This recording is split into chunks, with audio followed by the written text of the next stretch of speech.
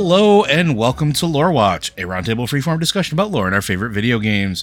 I'm your host, Joe Perez, one of several lore-focused folks from Blizzard Watch, and I've got my stupendous co-host with me today, Matt Rossi. How you doing today, Matt? I'm kind of surprised to find out that they brought Ghost Rider back again, and this time it's a horror comic. There's like 4 different versions of Ghost Rider running around. Are you talking about the new Robbie Reyes one? No, it's Johnny Blaze is the most recent one that I found. I didn't know if Robbie Reyes had one or not. There's 2 concurrent Ghost Riders right now. Well, I knew Robbie Reyes was Ghost Rider in the Avengers, but I meant the Ghost Rider comic is Johnny Blaze. Mm-hmm. And it's like, I don't mind that, whatever. If you want to have Johnny Blaze as the guy, that's fine. Doesn't have to be, Danny Ketch or whatever. Or Reyes would have worked for him. But my thing about it is, it's just weird to me that they made a horror comic out of Ghost Rider. Not that you couldn't do that, but you can't do... A lot of modern horror is based on building up anticipation. It's that, the slow burn approach. If there is a character less suited to a slow burn approach, it's the guy whose head is on fire all the time. I mean, to be fair, they did the same thing with the Immortal Hulk, but that's not why people are here. Immortal Hulk has a much better writer. It does. But the slow burn, the Hulk is generally not associated with slow burn. Yeah, but he did it with other people. The Hulk wasn't dependent on it. The Hulk was still basically just the Hulk. And I realize this isn't what we talk about, but I mean, we totally could. Folks, if you want us to do answer comic book lore questions, you can. We would definitely answer that. Do you want to finish your thought before I give the solicitation for questions? No, I think I don't have a lot more to talk about on the subject. I just think it's interesting. So on that topic, if you do have questions for this podcast or any of our podcasts, if you want us to cover a specific video game or anything that's heavily story related or lore heavy, this could be comic books, this could be books, send them in to us. You can go ahead and send it to podcast@blizzardwatch.com. Let us know what you want us to talk about. As a matter of fact, we've gotten several emails and contacts about Warhammer stuff, which I'm very happy about. Almost as happy as Matt gets when you send us Diablo questions. If you are a Patreon supporter, you can go ahead and send those in to our Discord channel, which is Patreon Q and Podcast Questions. If you're not a Patreon supporter and you don't want to do the email thing, and instead you want to go ahead and do the Discord thing, we do have a Q and Podcast Questions channel. You can go ahead and throw them in there. Just specify what show it's for, and we'll take it from there. Otherwise, Matt and I are just going to fight over it, and it'll be interesting. So, but without further ado, we're going to start with our very first question, and this one comes from The Starhammer. Was there any lore behind Land's End Beach on the south end of Tanaris? The beach is filled with level 50 turtles, and they bite.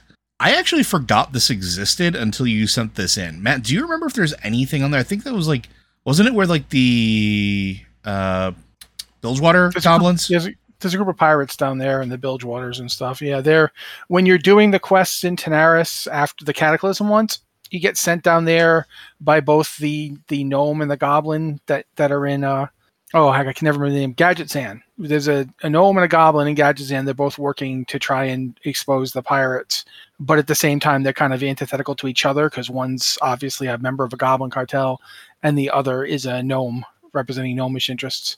I don't know if there's any lore to why this place exists, aside from Tanaris is now much more water in it than it used to. A lot of the eastern side of Tanaris flooded when the rocky side of it got caved in during the Cataclysm. So there's a huge inlet, a bay that didn't used to be there.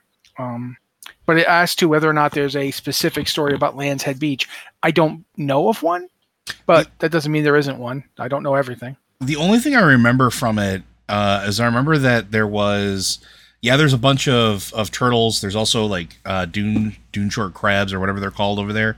I do remember that there used to be a rare spawn over there. It was a goblin, Frankie, something like that. I guess it was supposed to be a place where the Bilgewater goblins crashed when they were heading to Gadgetzan, but they didn't realize that they had made it that close and apparently didn't have the means to make rafts or send word, so they just kind of went slowly nuts due to isolation and will attack literally both factions. So there was I can't remember his name, the troll. Rexar's friend. Oh yeah, Rexon and Zakon went there, didn't they? Yeah, this was, I think it was in one of the books.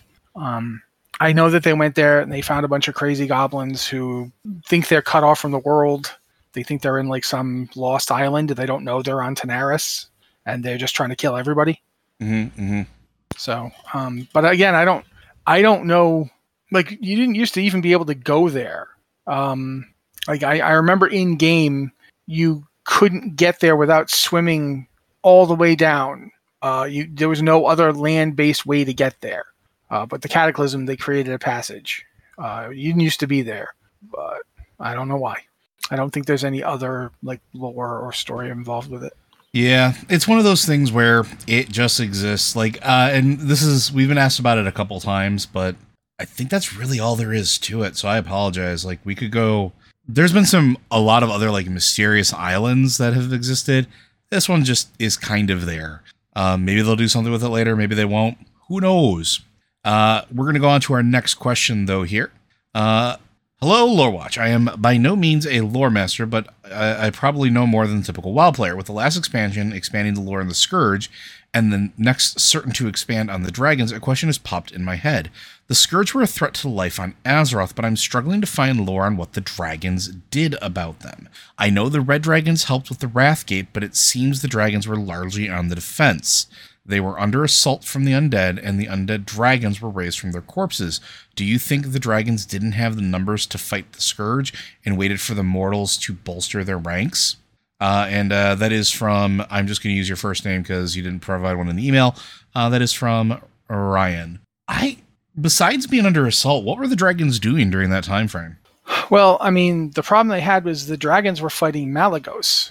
If you remember the Wrath of the Lich King storyline, one half was the Scourge and what they were up to, but the other was definitely how Malygos was pulling all the ley lines across the world, and especially across Northrend to, I can't remember the name of that place, Caldara, to the Nexus in Caldara.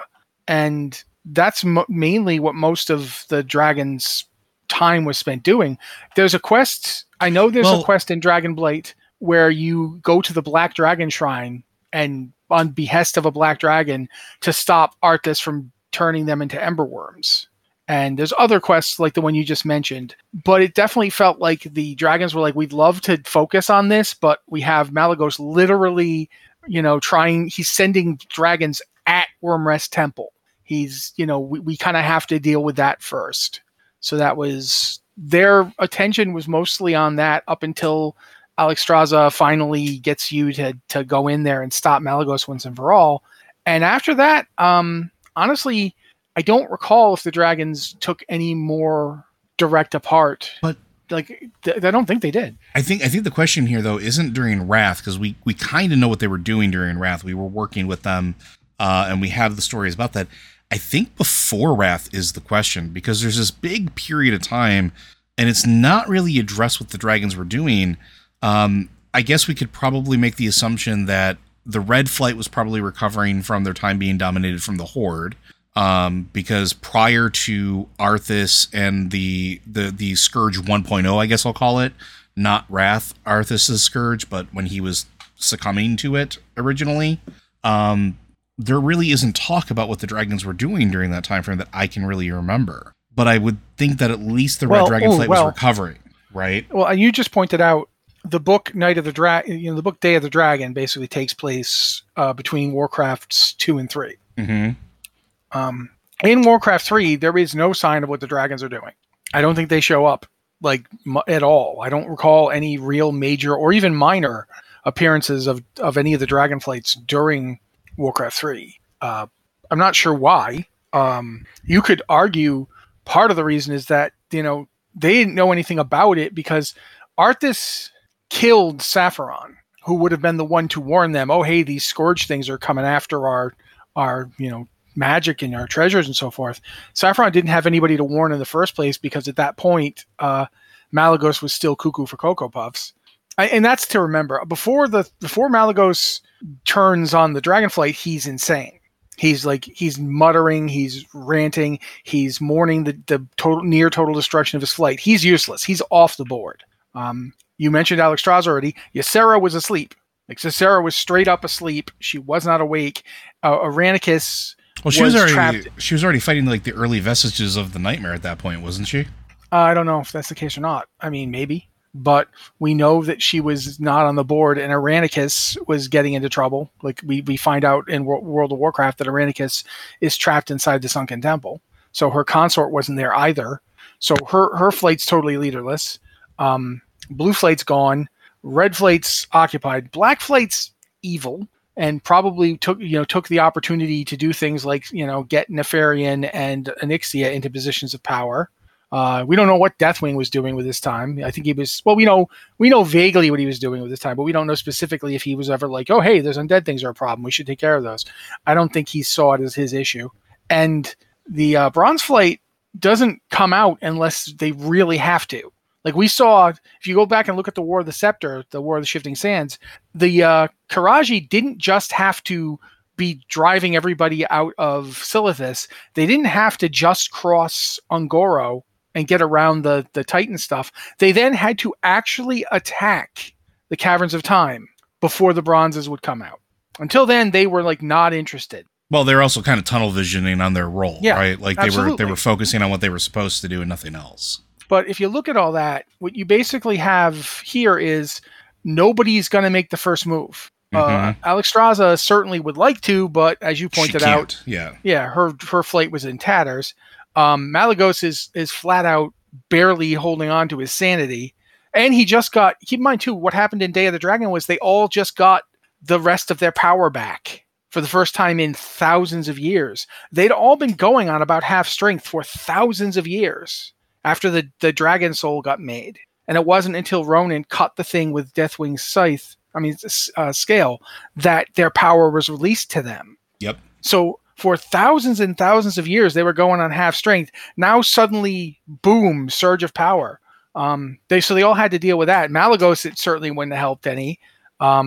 Ysera, again, unconscious. Don't know if she was dealing with the nightmare or not, but she certainly wasn't out and about. Irenicus was gone, so her chosen leader for the people when she wasn't there wasn't doing his job because he was stuck in Sunken Temple.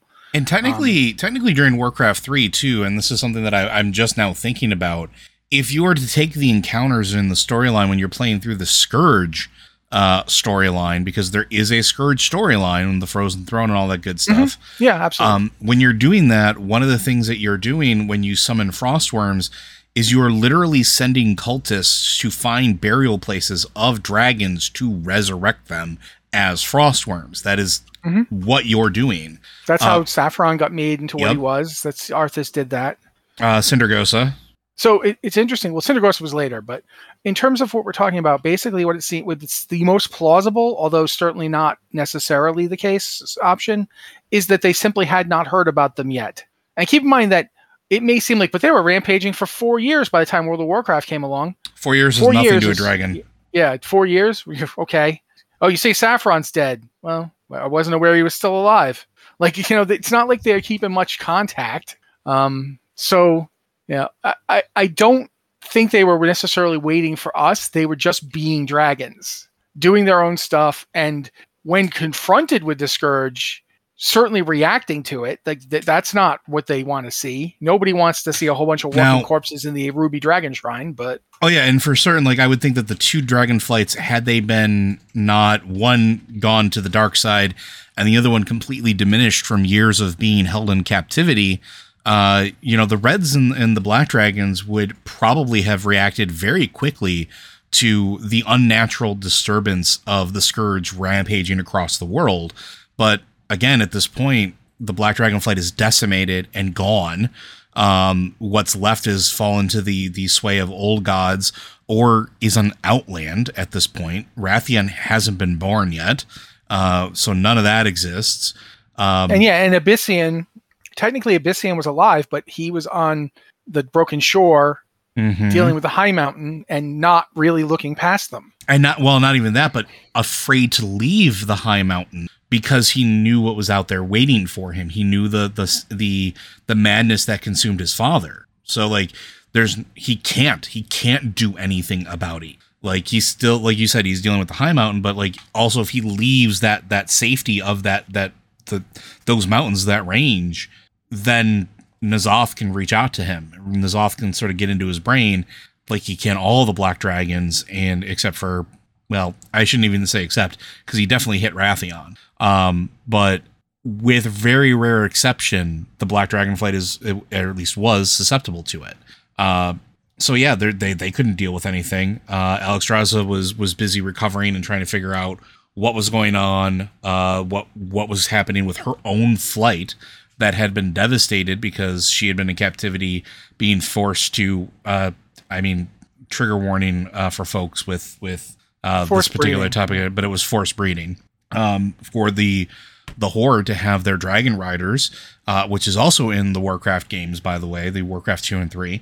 A little bit more in 2 than 3 was just more or less mentioned, and they were treated as neutral spawners.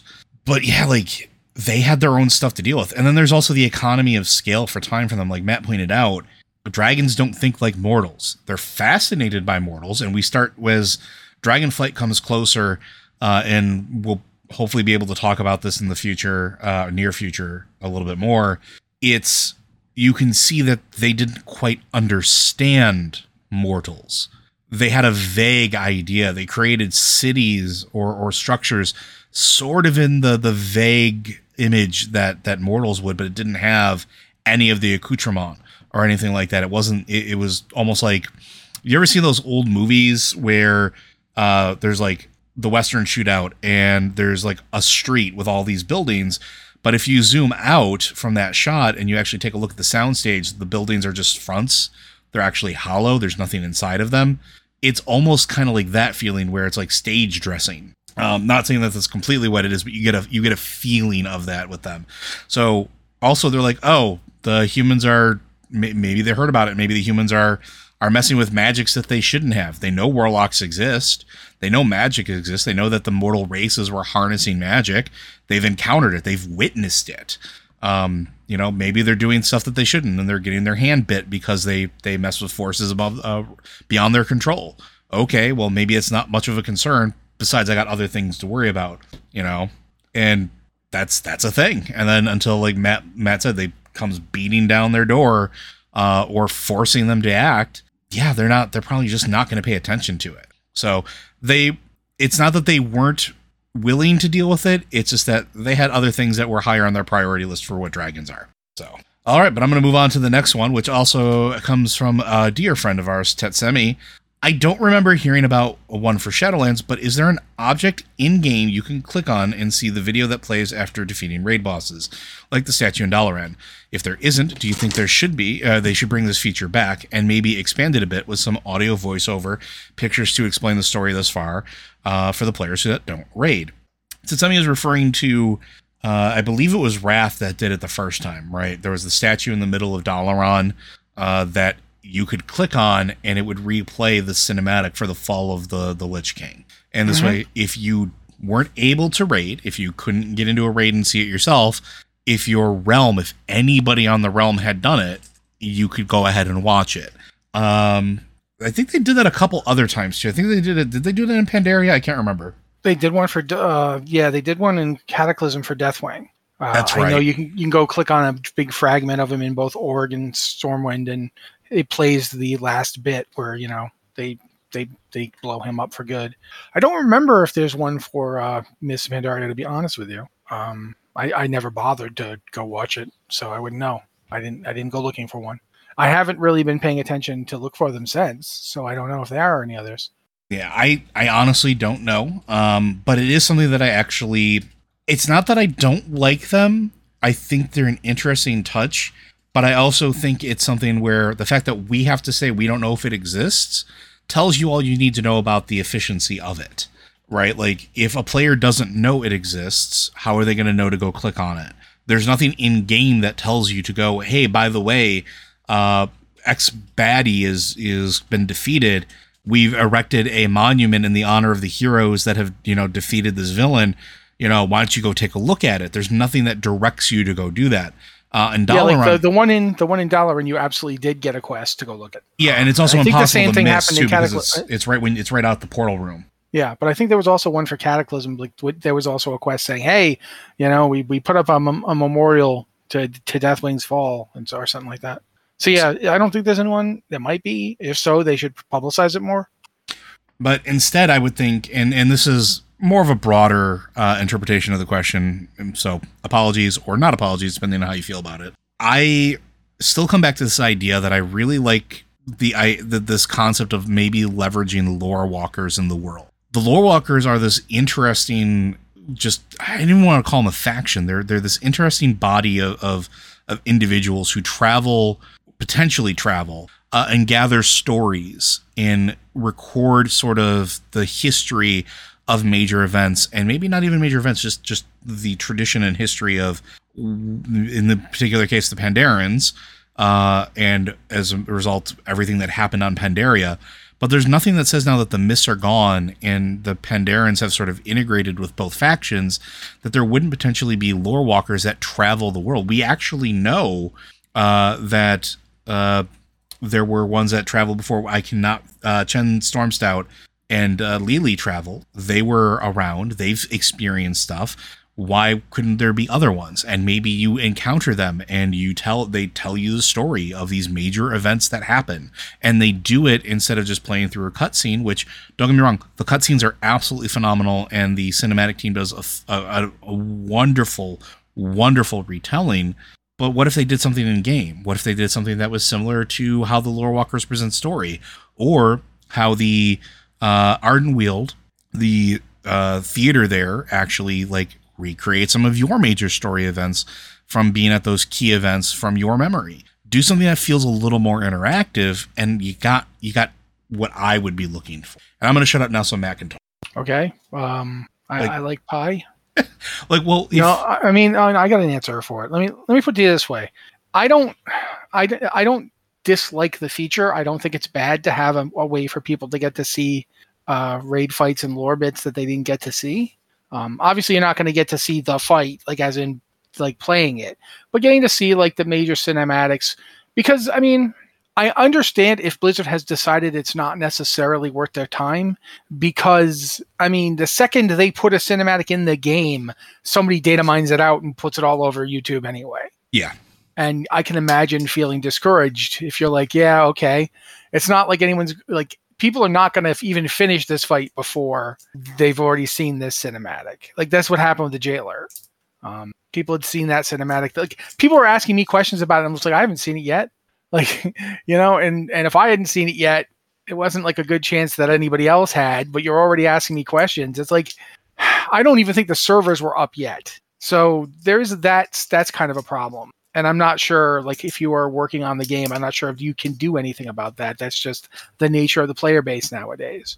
But so I don't mind them having it in game. I think it's, I liked the one, I really liked the Deathwing ones because they were fairly convenient. They were just right there in Stormwind and Orgrimmar. Mm-hmm. The Orgrimmar one was a little harder to find because it was up and over to the way over in that everything in Orgrimmar. Yeah. Well, no, it was in that place that was just kind of put there for Cataclysm. Which was not really the one in Stormwind is right next to the castle. You could see it from the palace, so it was pretty easy to get to. The one in Orgrimmar was in no place you'd ever heard of, not near anything. It was kind of off the troll place, but nobody went to the troll place. It's not like the troll place was even a place trolls went.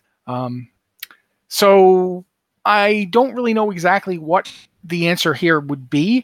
I think one thing that would be better than constantly putting in new monuments or so forth, if you wanted to use Joe's lore walker idea or even the time walkers or whatever, or maybe combine them into one group. I don't know. We like lore. We like looking back at the past. That's lore.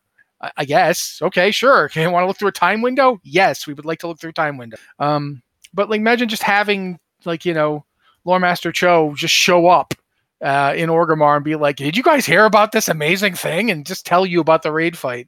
Or even I kind of miss those guys being in the raids. I know that didn't make any sense, but it was fun when Lore Walker Cho would just show up and be this is amazing. Imagine if he keeps doing it and you're Cho, how did you even get here? We're on. I found this secret portal that put me right in here. Like, yeah. Like, exactly. Like, just and no matter what we do, like we go to the Dragon Isles, we get to the Dragon Isles, Lord Walker Show is already there. You're like, what? How the dragons just? Oh, it's amazing. This dragon turtle brought me here, and just keep going with it. Like every raid, every time a new raid comes out, Lord Walker Cho is already there, trying, dying to tell you about the secret. And maybe he even like work him into some of the quests. Like he gets kidnapped and dragged into Castle Nathria, and you have to get him out again. Like really make it a part of the game. And therefore, when at the end of the raid, if the guy gets killed on the server and everybody wants to see the fight, it makes sense that Cho's the one who tells everybody, because that's literally what he does. mm-hmm. He goes to these things, watches them, and then comes out and tells everyone about it. So yeah, that's one idea I have off the top of my head. Another would just be, no, I think I'm going to stop there. The other idea I have is still kind of percolating, and I want to think more about it. So yeah, I'm going to say, yeah, just let Lore Walker Cho tell everyone about it, or even have like this Lore Walker Cho, and I forget the name of that Tauren Xanator. What was that his name? I don't remember. The weird immortal Tauren that you met in Wrath of the Lich King. You know the one I'm talking about. Mm-hmm, mm-hmm. Yeah, the one that was in the Time Walkers. Have the two of them like be the Starsky and Hutch of explaining raid fights to people after they've happened. I could be into that. Yeah, I mean, there's tons of ways you can do it. Me personally, it's one of those things where I just want to see more interactive or more, I hate to use the word immersive, but something other than just the cinematic, especially because the cinematics get pushed, like Matt said, so early and so prevalent everywhere. I'd like something that is contained specifically only in game. And that's a big ask. I understand that is. But yeah, if we're shooting for the moon, that's what I would go. All right. Anything to add to that before we move on to the next one? I don't believe so. And I found the right button to push after a couple seconds of looking at my keyboard and going, oh God, which one's the push to talk? It's been that kind of week, folks. All right. This one is actually a D&D question from Gavlin. Part of D&D's appeal is its established lore and multiverse. 5th edition has provided source material for portions of this overall setting and hinted at even more. Can you provide something of a summary of the 5th edition D&D multiverse and its primary conflicts? The answer to this question is yes and no. I'm going straight up with no. Because, okay, we can only talk about things that have already come out. Well, no, not just that. But like there's nothing. They've said stuff about the multiverse that imply that it is every possible thing that could ever happen. Yes. It's every D&D setting you've ever heard of. It to a certain degree, it is so massive and so full of we don't know what that explaining it to you is practically impossible. If it exists in any D&D setting book, it could possibly be in what they're going to do. They've been bringing out stuff from like years ago. Witchlight had stuff from the D&D cartoon in it. It had stuff from the toy line, which didn't even appear in the cartoon. Radiant Citadel's creating all new stuff. Specifically, not just Radiant Citadel. The whole thing about the Ravenloft book with the Domains of Dread, they then put out Witchlight, and now in Witchlight there's the Domains of Delight, which are brand new. No one's ever heard of them before. And now the other thing to add in is now they're starting to branch off into non-traditional D&D settings. We already have a Theros book. We already have Strixhaven. These are places that never traditionally existed in Dungeons & Dragons. They existed in Magic the Gathering. Same with Ravnica. This didn't exist in D&D before, but these are now settings that exist. That's part of the lure of D&D in general. It's not necessarily that there's not an easy way to summarize it because it depends on what you're looking for. If you want to, another way to put it is this. The entire vast, complicated cosmology of Magic the Gathering is now a subset of D&D. All that stuff exists as like part of the D&D multiverse. But what part is it? Where is it? The Planewalkers and the Magic the Gathering storyline is very specific. And it has this very specific construction behind it. And now you find out that all that stuff exists within D&D, but not necessarily that the stuff they view, their cosmological worldview, might not be accurate, or at least not accurate for all of it, just accurate for their part of it. And that's nuts. I mean, yeah, it is. I mean, sitting here trying to tell you all the conflicts. I mean, one of the things if you read Fizban's, one of the things they talk about is this first world concept. And the first world was this multiversal creation, this existence where everything was there at once, that until the war of the dragon gods essentially was this one unified reality. And as a result of that shattering of that realm, dragons today, when you meet a dragon, that dragon is a multiversal being. Yep. Like, it exists. Like, you could kill that dragon in your universe and then go to another universe and meet that dragon again, and it would remember that you killed it. Yep. It's like, hey, I remember you. You were annoying. So yeah, there is a ton of stuff. Yeah, like real quick, just to throw it out there, like over the years since 1977, there have been like a number of individual settings that are now all interlaced. You have Blackmoor, you have Dark Sun, Greyhawk, Mystara, Ravenloft, you have Lankhmar, you have Kara-Tur, you have everything that exists inside of Spelljammer, which was originally a way that they tried to bridge those ones to begin with. You have Hollow World, you have Dark Sun, you have Al-Qadim. Diablo 2 technically exists in the universe of planes that touch each other, if you really want to get into it, because at one point the Diablo 2, I think it was like, I want to say it was like 1999, they actually released a tabletop book that tied into the greater universe of D&D as a whole. They released three of them technically, because they released an AD&D one first. Yep. And then when they switched to 3rd edition, they released 2 books for 3rd edition, and I've got both of them right there on the shelf. So I'm looking at them. Then you have Eberron, you have Rokugan, you have the Warcraft universe. Technically, if you want to go back in time, had mechanisms to attach it to the Forgotten Realms. No joke. It legitimately was in print. How do you bridge Warcraft into Forgotten Realms? The Warcraft RPG book. Yeah, no, he's right. Before the World of Warcraft RPG, there was the Warcraft RPG that was officially licensed and put out by Wizards of the Coast. Yep. Then they decided to do a different one that was not done by Wizards.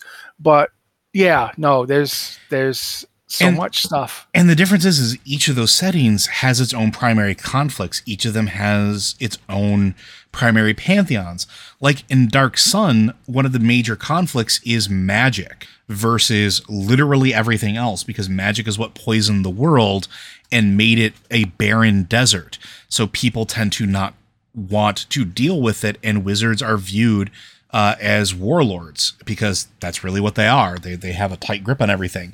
But then you switch over to Greyhawk, and it's a lot more like it's the Silver Mountain versus the 9 layers or 7 layers of the Inferno, right? Like there's a lot more of a celestial conflict going on there, and the gods tend to walk the earth, and they're folks, the people that worship them, whether it's monks or clerics, paladins, whatever the case is, and all flavors and all alignments, are part of that ongoing conflict and war in Greyhawk. And you go to Forgotten Realms, which focuses more on the people and less on like the extra dimensional stuff. So it's Xanathar in his Skullport.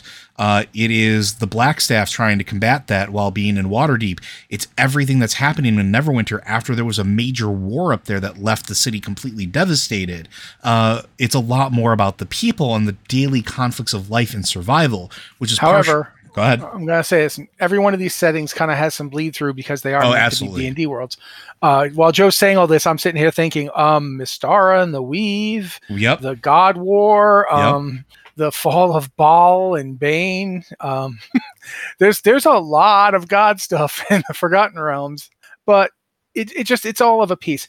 Basically, the D&D multiverse at the highest point of it is a metafictional concept that they developed to explain something that they've had for years, when that they have all this stuff out, and technically speaking, you can use any of it, even if it doesn't really, like, there's stuff, some of the stuff Joe's mentioned isn't even owned by Wizards. Yep.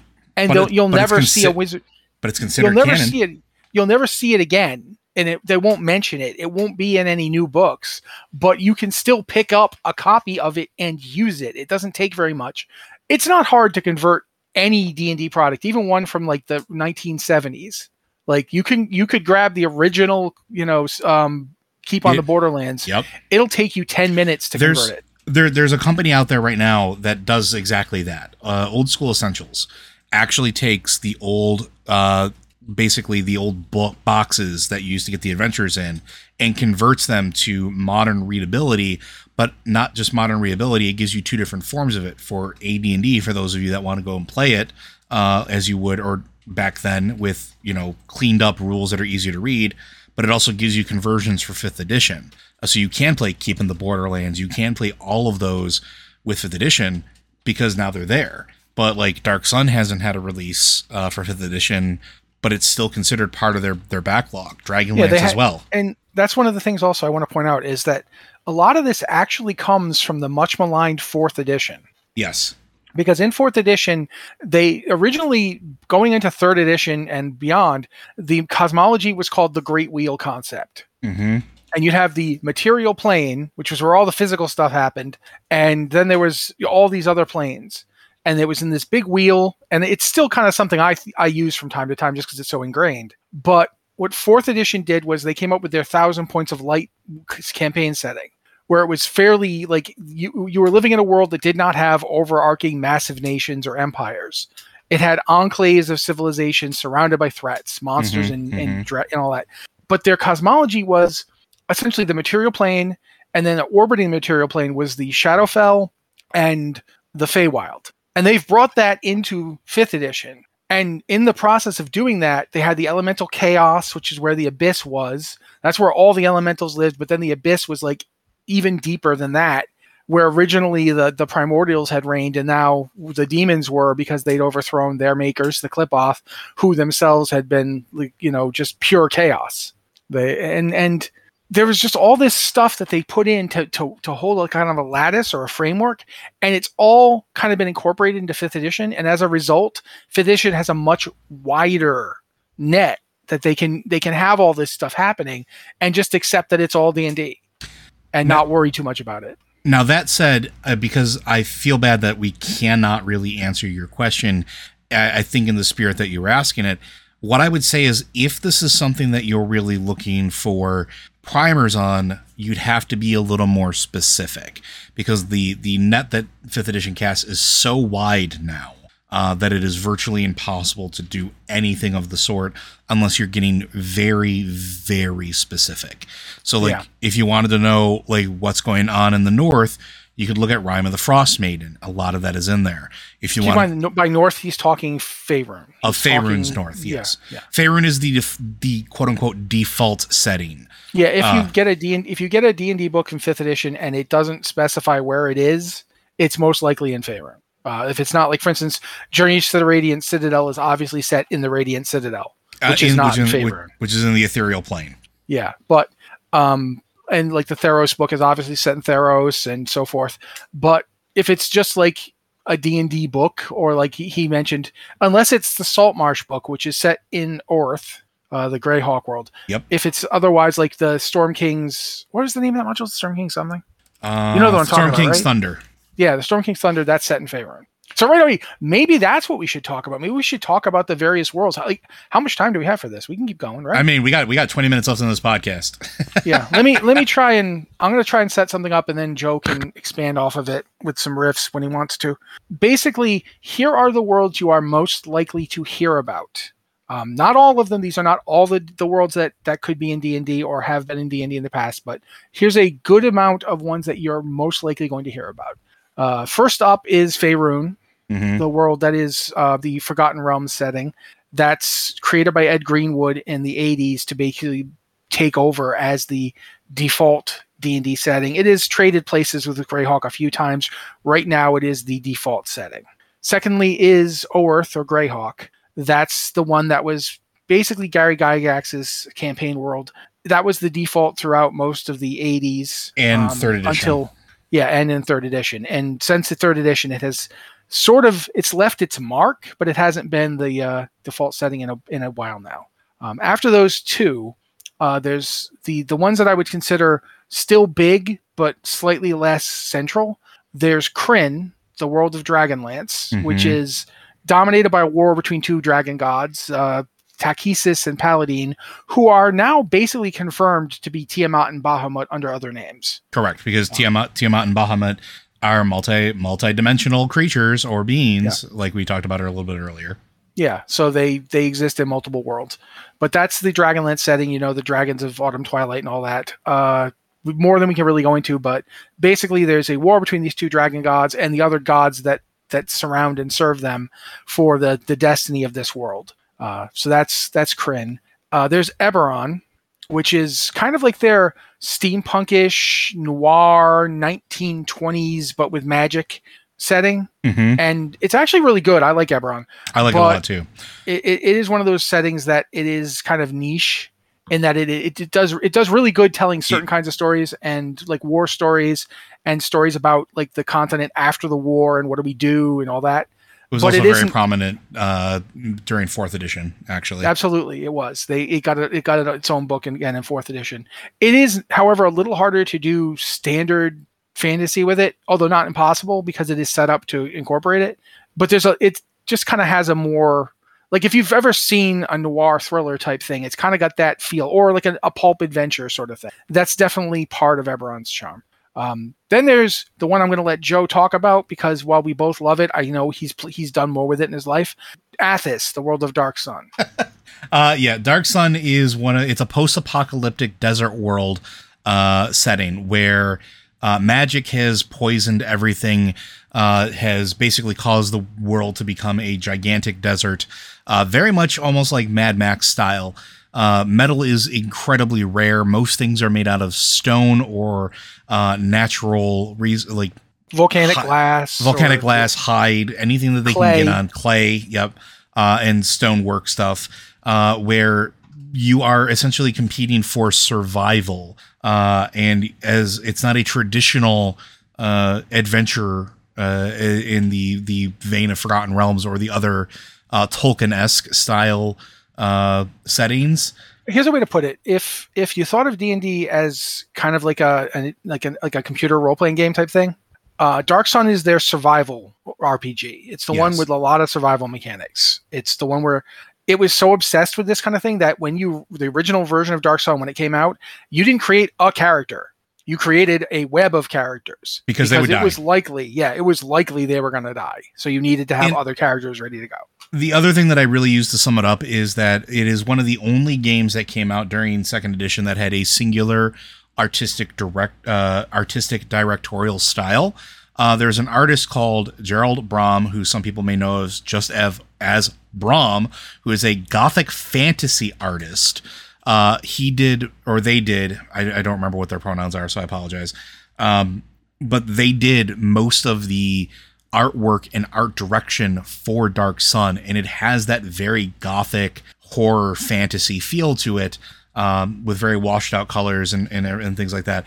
But it's all about survival. That is the key conflict: survival in the face of magic, survival in the face of lack of resources, and survival in the face of cannibalistic halflings and elves, because that's a thing that exists in there as well. Yeah. In addition to those, there are others. Joe mentioned Mystara before. Mystara actually is interesting because it is an example not of a campaign setting designed for play use, but one that just happened. Because when Dungeons and Dragons went from just having Dungeons and Dragons box sets, when Gary Gygax decided they were going to have advanced Dungeons and Dragons, they didn't want to lose the market of people who were playing the game they already had. A lot of people were playing D&D. Well, not a lot of people, but enough people were playing D&D. They didn't want to alienate those people with new, more complex rules. So they kept making what later on would be called the Menser sets, or the BECMI, Basic Expert Companion Master Immortals sets, that covered from level 1 to level 36 and then beyond level 36 into actually becoming like a godlike being. And we don't have enough time for me to explain all this, but the world of the modules and stuff that these games were set in, just by accident, when they made modules or adventures for this game, they named places in them and named cities and so forth, and they started getting reoccurring use, like as in the next module would come out and it would mention places from the previous module. Eventually a world took shape just from that. And so they had to sit down and like, okay, if all these different places exist, where are they? Well, they're in this place. And they didn't name that world for 10 years. And not for lack of trying, they just couldn't come up with one. So they just called it the known world or the D&D known world. And around this is the same time as all those other worlds we've just been talking about were created. They were kind of directly created on purpose. Mm-hmm. But Mystara just sort of happened. Like they just fell into being. A guy named Frank Menser was the basic editorial guide to why it exists at all. And it's got its good sides and its bad sides. I'm a big fan of it, but at the same time, I understand why it's not really come back into popularity ever since, because it is a strange place that the rules conceptions of original box set Dungeons and Dragons were woven into the world. So stuff like only humans can get to level 36, or the fact that level 36 exists, or the fact that halflings are all rogues. There's no magic casting halflings or dwarves in the setting. You can thank Tolkien for that one. Yeah, but you end up with like all these weird things that they had to make work. And so but it exists, and they own it. They could put out a new book for it anytime they wanted to. I don't think they will. Just like I do think Dark Sun will get a book. I do think Dark Sun will come out. It's too well known and too distinctive to not get something, especially when they're talking about doing more stuff. And especially with Spelljammer coming. Spelljammer coming. And that's the other thing too. We didn't talk about Spelljammer. We didn't talk about Planescape, which I don't know if we're going to have Planescape anymore because Sigil was part of a previous planar conception, but clearly places like Radiant Citadel are drawing upon Sigil. And there might be Sigil inside of the Spelljammer space as well. We don't know yet. Very, very possible. And it would be a good use for it. And for those of you that maybe, if you're not aware, Sigil is the City of Doors. It is a city that exists. I want to say it was the Astral Sea. No, it was an aspire directly above what was then called the Plane of Concordant Opposition, later called the Outlands. Yeah, so basically the plane of neutrality, because that's another thing. Under the Great Wheel cosmology, every plane had an alignment, and the neutral plane was concordant opposition because it was the plane where everybody goes. Yeah. So yeah. But I mean, it was where you went, and it had a connection to literally everywhere you wanted to go. So if you wanted to go to Athos for some reason, you could go and find a portal in Sigil to go to Athos. Yeah, the portal might be any one of a number of things, and the key to open it might also be like it could be like an old feather, or it could be the concept of drought. Like you could have to think really hard at the door about dying of thirst, and the door would open. Like there's a reason we can't answer your question. Like you'll notice we keep going off on tangents here. It's the nature of the game in this setting. So yeah. All that to say, like, again, I apologize. Hopefully that gave you a little bit of an idea. And hopefully that didn't make it seem like it was that daunting to maybe get started or get some of the primers in it. But I think we're going to move on because we have a couple other questions that I think we have time to get into. Unless but I just want to say this. This is the kind of stuff that you don't need to know to play D&D at all. At all. Nope. No, all you need to play D&D is as simple as, everyone rolls a character and you just stuff them in a tavern if you want, or, hey, it can be a barn, or, hey, you're out on the open road and a duck attacks you. Roll for initiative. Or you wake up in a volcano. Yeah, exactly. But my point is just don't be daunted by this. This is all stuff that is there for you if you want it. You don't ever have to have it. You could play your own game, never once worry about what's in other universes. Doesn't necessarily ever have to apply to you. So we're going to move on to the next one, which is also a D&D question, but I think is also very interesting because of an email notification we received not too long ago. I'm coming out of Dungeon Master retirement to put together a small campaign for some new blood and a few vets who have managed to goad me into picking up the DM screen again. That said, I really want the setting to be in the Diablo universe, but I'm struggling with choosing a time period. So I ask you both, which would you choose? Feel free to run with the question. And this is from Zariel, the Lightbringer. And yes, that is a very clear D&D reference. I see you, Zariel. I see you. I'm going to let Matt take point on this one because he has stronger opinions about Diablo time periods than I do. Well, I mean, I've thought about doing this. I never did. I always just ended up doing my own stuff. But if I were actually going to set a game in the Diablo universe, I think I would set it in the period that Diablo Immortal is in. Really? Yeah, and that's because the fact that they put Diablo Immortal when they did is actually pretty smart, because it's an established period of time that we don't know anything about. Like, we know that from this period, like from the end of Diablo 2 to the beginning of Diablo 3, about 20 years passed, and we don't know much of what was happening. Obviously, stuff was getting worse all over the world. Demons were pouring out of the ruins of Mount Arreat.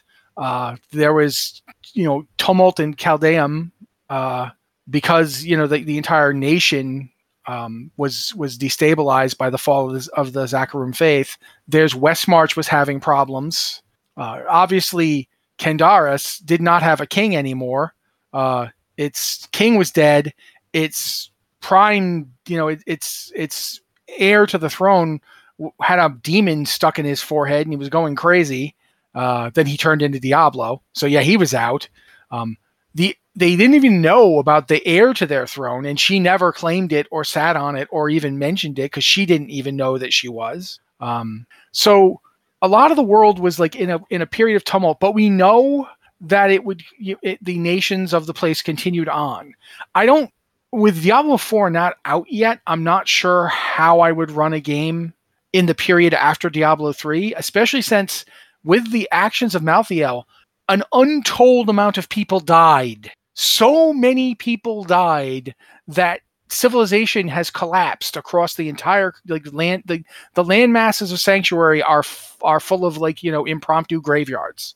People just dropped in the ground and died, and they knew it was angels doing it to them. At least some of them did. So I don't know what that world is going to look like when Diablo 4 comes along. And until Diablo 4 comes out and I get a chance to actually see the storyline and see the world, especially since it's going to be an open world, I would stay away from that, because you don't want to spend a lot of time coming up with your campaign and then have this game come out and completely contradict everything you're doing.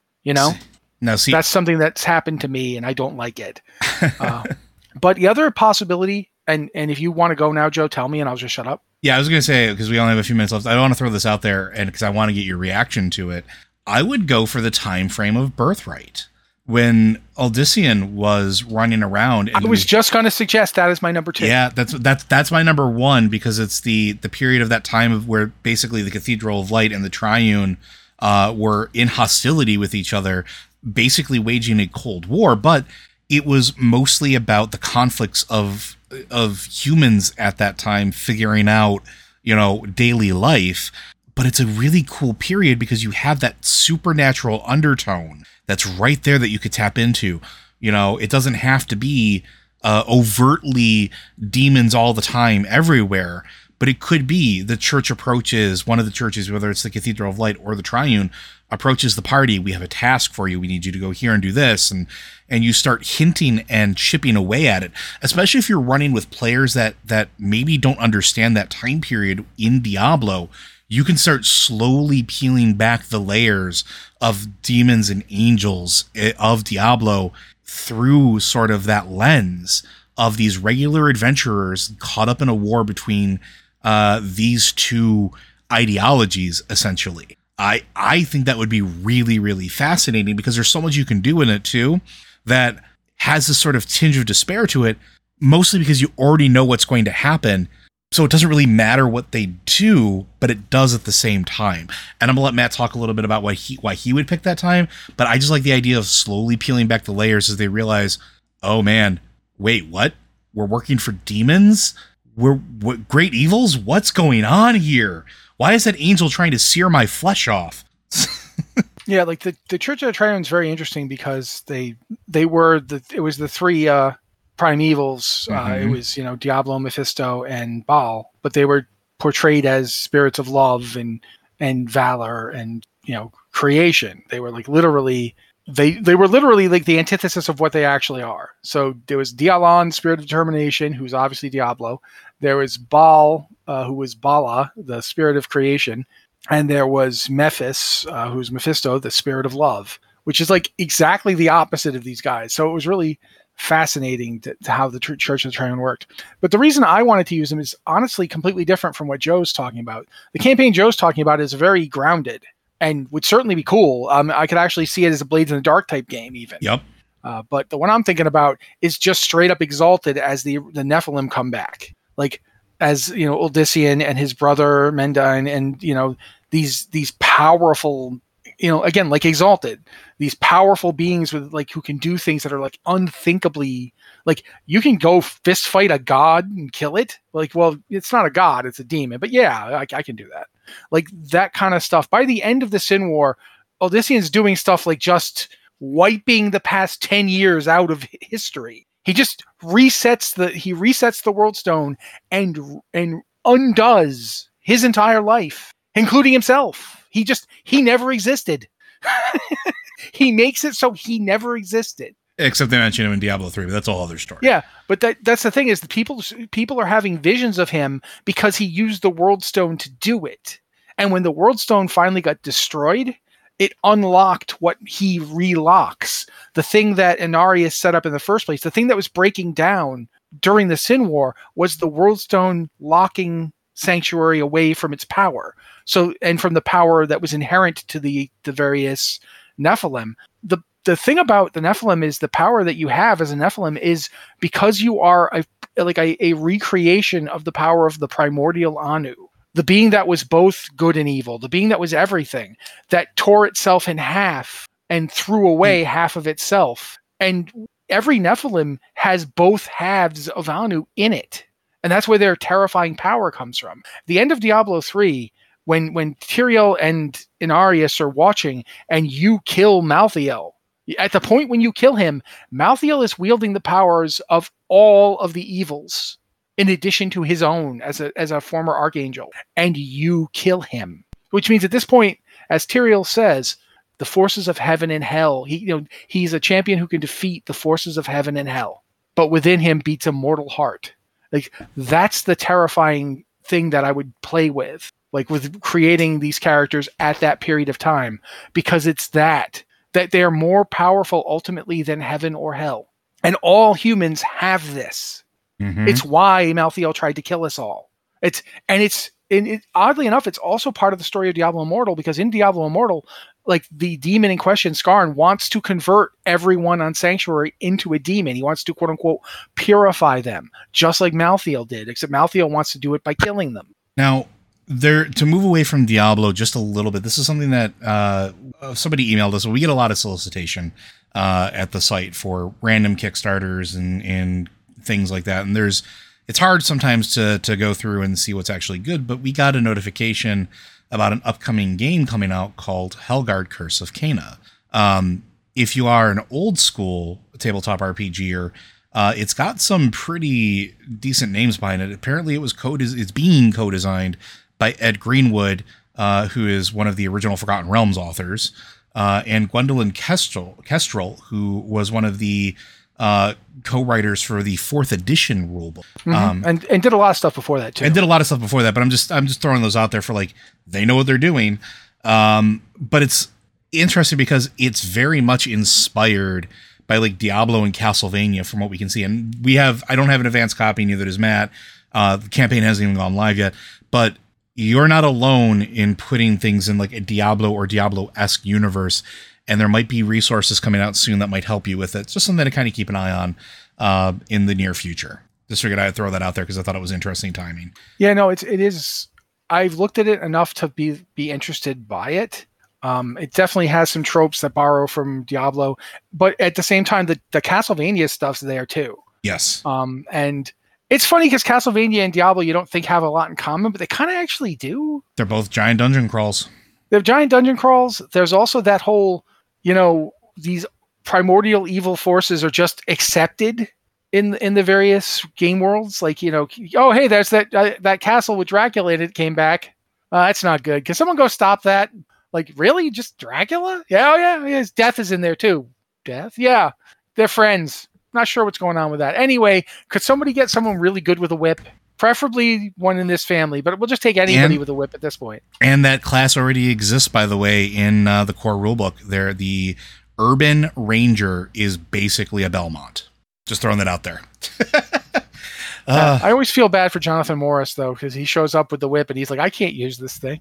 And they're all like, yeah, whatever, go whip some undead. But no, really, I'm not, Yeah. But I think that's going to do it for us today, unless there's anything else you want to add. There is, but I don't have time. Like we do have to stop. So yeah. But again, if you have questions for any of our podcasts, be sure to send them in. You can send them into podcast@blizzardwatch.com. Specify what show it's for if you want us to talk about Lore Watch about the story or settings for basically anything. If we know about it, we will talk about it. And if I don't know about it, I will go find a guest. I am absolutely A-okay doing that. Send them into there, or you can send them in one of our various Discord servers. As a few reminders, we do want to thank all of our supporters, because without you, this wouldn't be possible, because it is made possible due to your generous contributions at patreon.com/BlizzardWatch. Your continued support means this podcast setting community is able to thrive and grow. Blizzard Watch supporters enjoy exclusive benefits like early access to the podcast, a better chance at having your question answered on our podcast or the queue, and an ads-free site experience. We are starting to experiment with other tiers of rewards for Patreon as well. So you may want to pay attention to there.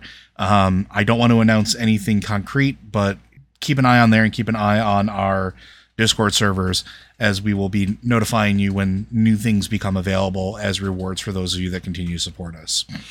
And then one last reminder, all of us at Blizzard Watch continue to stand with the employees of Activision Blizzard, as well as the game industry at large, as they work to not only unionize, but just make sure that everybody is safe and has equity and quality, and doesn't hate going to work in the morning. I hear those are good things. So, but with that, folks, we'll see you next week.